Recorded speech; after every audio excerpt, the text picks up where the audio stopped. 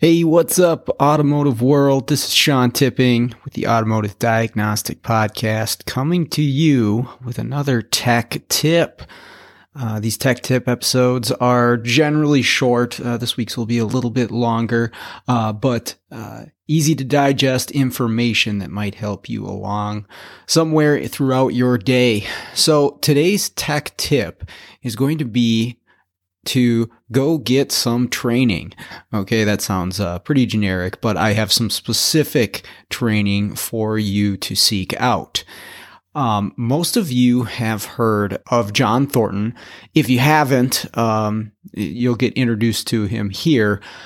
John is a automotive trainer. He's been doing it for quite a while, and he's quite frankly one of the best. I've been to a lot of his classes. I'm lucky enough to be able to attend in-person classes that he does as he goes through the Midwest and trains. Of course, the whole COVID thing has kind of put the kibosh on that recently, but I never walk away from one of John's classes without learning something and, just overall being impressed with the quality of material that he presents. John works with a company, or I think he actually owns the company. It's called Automotive Seminars, and you can find this website. I'll put a link to it in the show notes, automotiveseminars.com.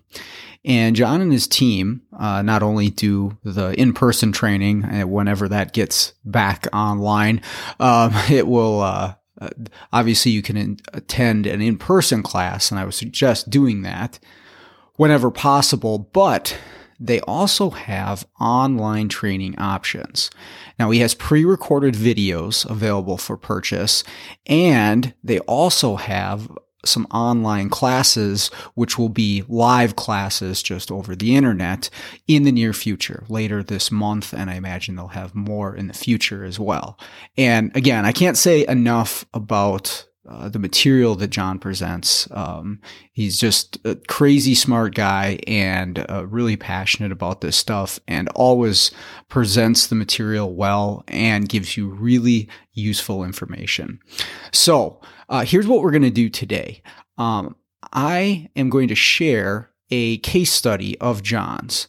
Now, this is an actual video, and I'm going to give you the link to the video. So if you really want to, you could just stop it here and go watch the video, because you'll hear during the recording that he mentions some slides and some scan tool data and some scope patterns. Specifically at the end with the scope pattern, it's a little difficult with audio only, but you can get the gist of it because he explains it well. I am going to play this recording on the podcast right now for you. You're going to get a case study, a little piece of one of his classes. And just so everyone's clear, I am sharing this video with permission from John and his team. My goal here is just to promote his classes, his websites. Go attend one of his classes or one of the online classes that he has. Check out the videos that they have for sale. Totally worth the money. And I hope that this case study that I'm going to share with you here will help you understand what I'm talking about. So again, there's a video to go along with this. So if everything's not perfectly clear, check out the video, but I think you can follow along pretty well. We have a 2007 F-150 5.4 liter VIN-V 3-valve engine. And the engine misfires badly, very badly. And sometimes the engine will stall because it's running so poorly at idle. The background information, that this is an auction vehicle, which means we have really no history.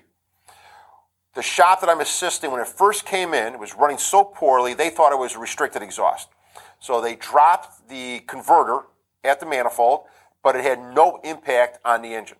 So they put it back up, and they decided to do timing chains. So when they did the timing chains, they did the sprockets and the solenoids, as well as the tensioners and the guides. So they did kind of a complete job, but unfortunately, engine's still doing the exact same thing that it was before.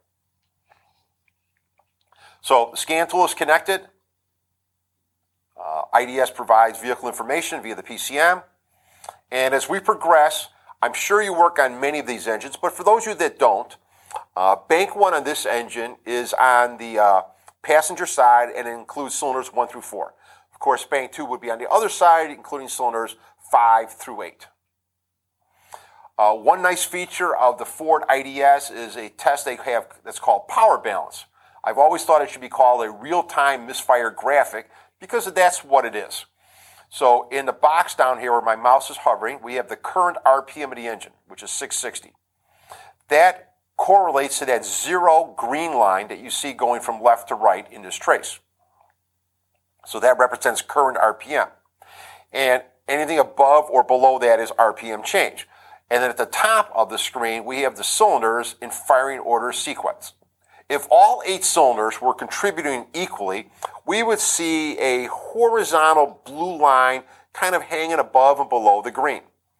As you look in this example, we have significant letter V-like drops. So cylinder number 7 has a drop, cylinder 6, cylinder 5, and cylinder 8. This is telling us that all 4 cylinders on bank 2, driver's side, are misfiring. As the trace line, as the blue line travels from your left to right, it leaves gray. So the blue is current, the gray is historical. So here at idle, you can see pretty consistently bank 2 cylinders are misfiring. I'm going to show you a few more screens of this. So here, the engine's idling. And again, there's significant misfire activity in 7, 6, 5, and 8. And you can see here in this particular screen that I saved, 7 actually jumped up for a moment, but the majority of the trend is it points down. And I saw some unusual screens that I normally don't see on the IDS when I look at misfire, kind of a strange shape in this case, but it's still the same 4 cylinders. And here's an even stranger looking shape. But the bottom line is, it is bank 2, and even if I elevate the RPM, bank 2 is missing. So I'm pretty confident. The shop already knew this, but I need to know it for myself and for you. So bank 2 is definitely misfiring cylinders 5, 6, 7, and 8. I take a look at cam data because I'm concerned. I want to make sure that the cams are indeed in the right position. So with the engine idling not well, these engines do not phase the cams. Once again, a 5.4.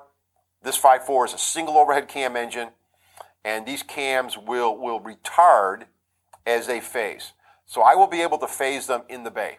So right now they're currently at 0 degrees, -1. It's close enough to 0. So that tells me that they're in the right position. As I load the engine up a little bit, 1600 RPM, so not a lot, just a little bit of load, both cams retard about 44, 42 degrees. So they're definitely retarding. The maximum is 60, so they're moving pretty good. And I look at the duty cycle command to the solenoids, 36, 37%, which indirectly says that I have reasonably good oil pressure bank to bank for this engine. So I load it up again. Again, the cams phase nicely. They're balanced. The duty cycle is balanced. And when I release, they go back to 0. I am confident it's not cam timing. I think the cams are in the right position. It's something else that's affecting bank 2. As you see me do throughout this program, I'm resetting keep alive memory. I'm getting rid of those long terms. I'll look at just the short-term correction. So I fire the vehicle up. The long terms will be 0 for a little while. RPM is very low. It's just an indication. This engine's running rough. It's having a hard time running. So my short terms are 0. You can see in a moment that's about to change. So that screen says 1 of 4. I'm going to move my cursor to your right. So bank 1, that's not misfiring, goes very positive. Bank 2, which is misfiring, goes negative. I increase the RPM, and now I see significant corrections, but in opposite directions. Bank 1 that's not misfiring is a positive 27. Bank 2 that is misfiring is a negative 23%. I move it over a little bit more. I let it stabilize, and reasonably amazing in that if you look at my trims, numerically, they're similar to each other. They're both around 24%. But one is positive and one is negative. And they don't always look like this. This is just kind of a lucky example, but they don't always look like this. But in this case, it is what it is.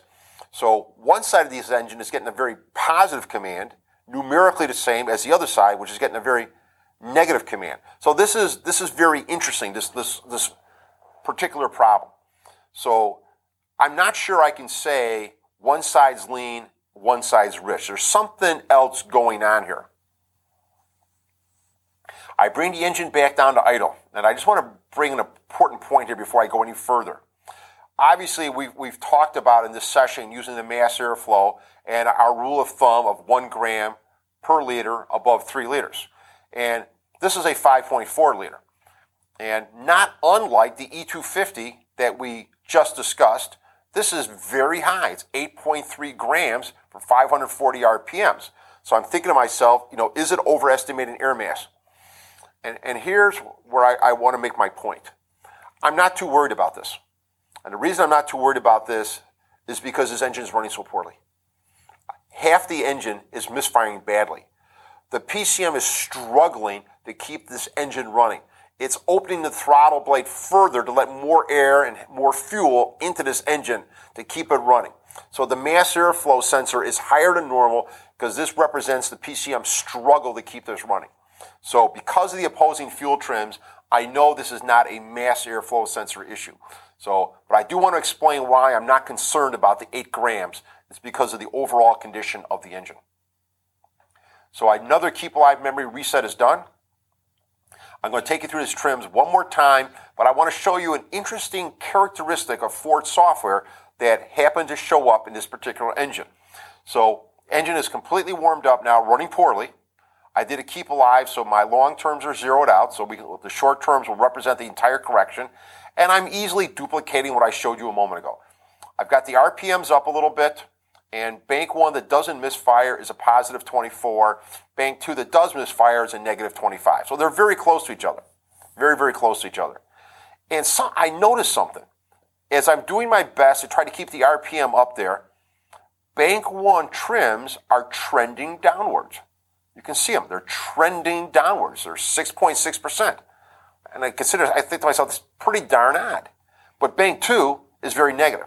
And then all of a sudden, and there's no change in the engine. There's no change in the feel or the tone of the engine. Still is running pretty darn bad. All of a sudden, look at my trims now. Just move them over and just look at them now. We've talked about this a number of times in this training program. So I'm sure you're already picked up on a clue. Look at my short terms. The numbers are both identical. And when I look at my fuel system, it's closed loop with a fault. The PCM is having difficulty controlling this engine. It's having difficulty with the fuel trims. And I've seen this before, and you may have seen this before on Ford products. So what it has done now is put in default values. So it's put in some values that do not represent any feedback based on the O2s. It's no longer listening to the O2s, so it's just throwing out some default values. And if you look at the traces or the graphs, especially in this area over here, and my scales are identical, bank 1 and bank 2. Even though these numbers, their numbers right now are at the same point, the numbers do move. You can definitely see the up and down on the curves, on the traces, but they move identical. It's as if the PCM is using one stored trim correction or strategy for both banks. So this is one of these things that if you weren't paying attention to all the data and the car's running bad and you're looking at the trims, you say, wow, that's really weird. The trims are not that bad, but this thing's in really rough shape. You have to look at that loop pit, the status pit. So this is a fault, and the PCM has stepped in with some type of software strategy, and it's just allowing both banks to follow whatever it believes is more appropriate. So interesting, some of the things that you can actually observe during significant drivability issues. So this brings me to, why do we have opposing fuel trims?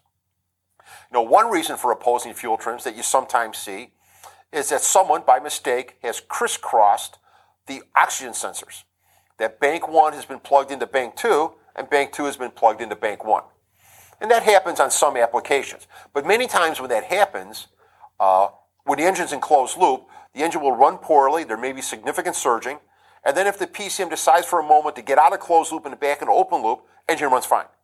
So sometimes when O2s are crisscrossed, the engine can run good, then the engine can run bad. But it can alternate. Here, in this application, this engine is running bad pretty much all the time with significant misfires. So this is due to something else. And this is due to an imbalance in airflow bank to bank. I would like to take you just through a little discussion of this, and this is theoretical, but I think it will help make my point as we consider what we are going to do next with this particular engine. So I have a hand-drawn V6, and this represents my mass airflow. That's my throttle blade. This is my engine with cylinder identification and some type of tubular exhaust manifold or header-like device. Imagine for a moment we're running down the road, cruising on this V6, and I look over to my scanner and I see 36 grams of air mass at steady throttle. So I'm running down the road, steady throttle, and I see 36 grams. And I wonder to myself, is that 36 grams for each cylinder, or is that 36 grams for the overall engine? Well, of course you know it's for the engine. So I'm going to do a little bit of math here. I have 6 cylinders, presumably each pulling the same amount of air. While that may not be true completely, for our discussion, we're going to go with that.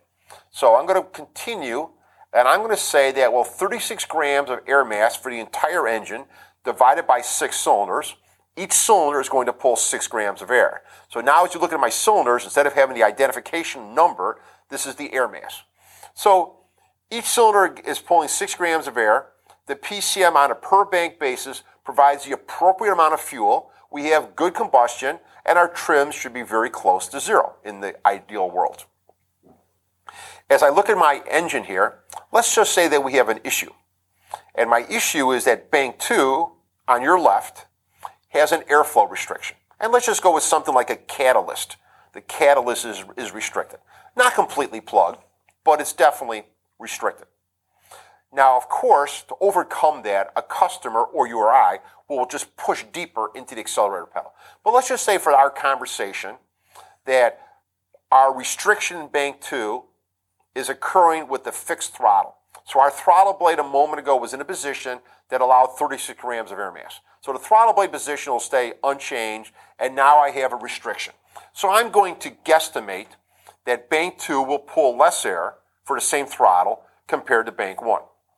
And my guesstimate is I'm going to go with 4 grams of air mass instead of the original 6 that we had. So I'm going to reverse the math to try to figure out what the total incoming air mass is. Well, the good side is still getting 6 grams per cylinder, so 3 times 6 is 18. The bad side, with reduced airflow because of the restriction of flow in the catalyst, is getting 3 times 4, or 12. Well, 12 plus 18, of course, equals 30 grams. So the mass airflow now reports 30 grams of air mass. Unfortunately, the PCM doesn't know that there is a problem with bank 2. So it does what it normally does, the 30 grams divided by the 6 cylinders. So in the next screen here, I'm going to have 2 numbers in my cylinder. The white is the actual airflow, and the black is what the PCM thinks. So if I have 30 grams of air mass divided by 6 cylinders, once again, each cylinder, theoretically, pulls 5 grams of air mass. So the black represents what the PCM thinks. The white represents what actually is flowing. So let's look at the good bank, the side that has no problem. The PCM will send fuel for 5 grams of air. Unfortunately, 6 grams of air is flowing on a per cylinder basis. This side will be lean. So the good side, the side that's got nothing wrong with it, is lean. I come over here to this side, the side that's got the problem. Once again, the PCM is sending fuel for 5 grams of air. But unfortunately, due to the problem, that side's only getting 4 grams. This side will be absolutely correct. It will be rich. So bank 1, the good side, will be lean. Bank 2, the side with the problem, will be rich. And the PCM will correct for that with trim. So the good side, which was lean, will get a positive correction. And the bad side, in this case, which happens to be rich, will get a negative correction. I want to make an important comment here before I leave this. Once upon a time, I used to say to myself that the side on a V engine with a mass airflow that was experiencing this behavior, that the negative side was always the side that was broke, and the positive side was always the side that was good.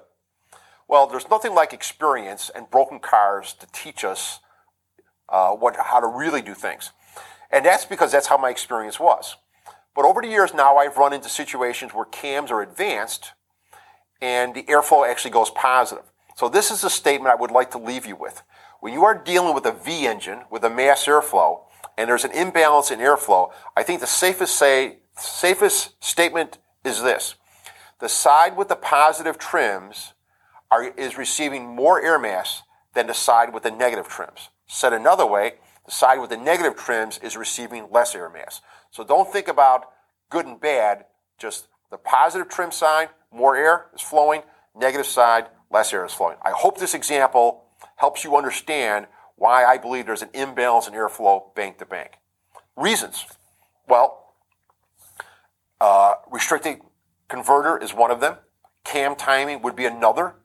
If engines have intake manifold runner control like devices, like spring-loaded butterfly valves, if one set of butterfly valves opens and one side does not open, that can also create an imbalance in airflow. But certainly, the heavy hitters tend to be cam timing and exhaust restrictions. And I'm pretty convinced, as I'm sure you are on this 5.4 liter, that it's not cam timing. So even though the shop has told me they dropped the catalyst, I'm still thinking there's something going on with the exhaust. So I'm going to do the simplest things first. There's an old trick in our industry regarding restricted exhaust. And I'm going to explain that trick in just a moment as we view this picture.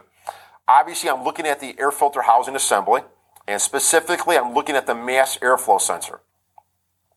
And on this particular mass airflow sensor has an inlet air temp sensor as part of it. And I am going to monitor inlet air temp as I elevate the RPM over a period of time. On the IDS, the maximum recording time is 2 minutes, 120 seconds. I thought that was probably all that I needed to do this. So I'm just going to sit in the vehicle. The hood is up. The hood is open. I'm sitting in the vehicle. I'm going to bring the RPM up. And normally, as you do that, the engine's idling. There's a lot of hot air in the engine compartment. But if the hood's open and you elevate the RPM, the engine starts to draw fresh outside air in, and the inlet air temperature will normally drop down. It's cooler air, denser air is coming in, and it'll bring the temperature down. That's not what's happening here. So as I start my test at idle, 600 RPM, my inlet air is 116 degrees. I elevate the RPM. I bring the R's up. 2 minutes later, after being elevated for a period of time, my temperature has gone from 116 to 129, and it doesn't look like it's going to let up. While this is not a conclusive test, to me this suggests that indeed this engine is having difficulty breathing. It's having difficulty getting the air out. And this is somehow it suggests, and I shouldn't say somehow, it kind of suggests that the converter could be restricted. So I want to do what's simple first before I do what's a little bit more challenging. So what you see in front of you is a first look vacuum transducer. I have found in the back of the engine, I'm biased over here on the passenger side, a pretty good vacuum port centralized for the manifold, and I am going to take a look at cranking vacuum. So I want to see how the engine breathes. And my concern is that if I have an imbalance in airflow, this should show that to me. This should prove that to me. So my gut is that cam timing's good. I have an exhaust restriction. But I don't want to tell the shop to drop the catalyst a second time unless I feel very comfortable in my diagnosis. So I disable the engine, prevent it from starting. Blue is the number 5 ignition coil primary voltage. I could have easily chosen number 1. I chose number 5 because, frankly, it was close to my vacuum transducer. And green is my vacuum transducer output. This particular vacuum transducer is a differential type of device. So my scale over here on your right in green is 0. So I can't tell you how much pressure, nor can I tell you how much vacuum is in the intake manifold. All I'm showing you here are changes in pressure as I crank the engine over. So this represents the 8 intake strokes on this 8-cylinder engine. So my blue represents a reference, number 5, number 5, number 5. So here I'm cranking the engine over, and you're looking at a few 4+ 4-stroke cycles. And my goal is, if you look at my green, you can see that whatever the heck is going on in the green, it's repeatable. And that's part of what I want to get at with this transducer. It's repeatable. So I'm going to zoom in a little bit. So now you're looking at 2 4-stroke cycles. And clearly there seems to be an issue at the higher end of these vacuum pulses. So right there where I have my mouse, there. 4 out of the 8. I'm going to zoom in one more time, kind of show you the 4-stroke cycle. Now my goal here is to just verify who the oddballs are, who the odd ones are at. We have a pretty good guess it's bank 2, but I just need to make sure. So I'm going to use what's called an overlay, which is part of the picoscope, that's going to divide this pattern up into 8 equal divisions using my blue number 5 coil primary firings as my reference points. The start of the 4-stroke cycle, the end of the 4-stroke cycle. So here come the overlays. And you can see they are marked at the bottom in the boxes, 90, 180, 270, in 90-degree increments for all 8 cylinders. So what we are looking at in green, as the green pattern goes down, is an intake stroke. That's sometimes called an intake stroke pull. So I'm cranking the engine over, tend to give you better patterns. I'm cranking the engine over, and clearly all 8 cylinders are pulling. So I have intake strokes at all 8. But on 4 of the 8, there appears to be a delay in getting that started. Like there's a little push towards the top. Once again, I can't really comment on how much pressure, because this tool does not actually measure pressure, absolute or gauge. It's more about the difference in the pressure pulses. So I just like to identify who's who. Well, I chose the number 5 coil because frankly it was convenient for me. But I know that the number 5 intake stroke does not occur after the number 5 coil firing. And the number 5 intake stroke will be 360 crankshaft degrees away from the number 5 coil firing. And this is something you already know. If you think about the 4-stroke cycle, if you watch my hands and my fists for just a moment, imagine for a moment my forearm is a rod and my fist is a piston. And I'm coming up on compression, I reach TDC, the rod swings, and then we come down on power. Well, we generally fire the plug very close to TDC. I know it's a little bit before, but I'm just going to kind of round close to TDC. 360 degrees later, that same piston is coming up on exhaust, top dead center, swinging to intake. So if I put 2 fists up here, as a piston comes up on compression, 360 degrees later, it will come up on exhaust. As the compression goes to power, the exhaust will go to intake. So the intake stroke for your reference cylinder will always be 360 degrees away. So if you watch me count, these are 90-degree increments. 90, 180, 270, right there is 360. That piston would be a top dead center, a little bit to the right. I'm going to put the number 5, and then I can fill in the rest of the firing order. So clearly you can see that number 7, number 6, number 5, and number 8 are different. They have a little bit more of a pulse than the other 4 cylinders. So I am reasonably convinced that there is indeed an exhaust path restriction on bank number 2. This is an easy way to do this, and again, I'm not going into depth on the analysis, but rather just to say this is a quick way to verify that when my gut is telling me that there is indeed something wrong, and I think it's on the exhaust side. My final check, I'm going to take an in-cylinder pressure transducer, a Pico WPS, and I'm going to insert it into the cylinders on bank 2, on my passenger side. I'm sorry, my driver's side, bank 2. So that's where I'm going to insert this. So I'm going to go in cylinder number 5 first. So you can see where I'm located. So this is number 5 cranking. And there's my 0. And my pressure hits well over 180 psi, reasonably healthy. But if you look over here where I have my exhaust stroke, there's my 0. And normally as you crank an engine over, if the piston comes up on exhaust, and you open the exhaust valve, and there's no restriction of flow, we should be pretty close to 0 psi. I am hitting 4.6 psi. If I vertically zoom and enhance this, take a look where my 0 is. That's where I expect my exhaust stroke to occur. I expect it to be here. So I have 4 psi of back pressure on my exhaust stroke. If I fire up cylinder number 5, I fire up the engine and look at inside the cylinder, my pressure is 5 psi as I scale it. Now, if an exhaust restriction is causing this, right now at idle, as we know, I have low air mass, 5.5 grams, maybe 6 grams. I have low air mass in general.